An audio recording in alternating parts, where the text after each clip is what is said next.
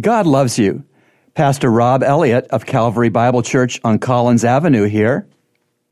Let's talk about God's timely grace for us. The Daily Bread writer Mart DeHaan writes, in part, Acts 5 verse 41 says, they departed rejoicing that they were counted worthy to suffer shame for his name.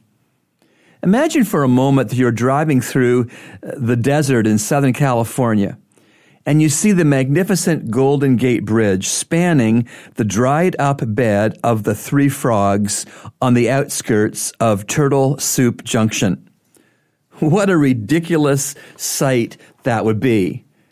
So too, the Lord never displays his power and grace at an inappropriate time or place, but he always provides according to the difficulty of the hour.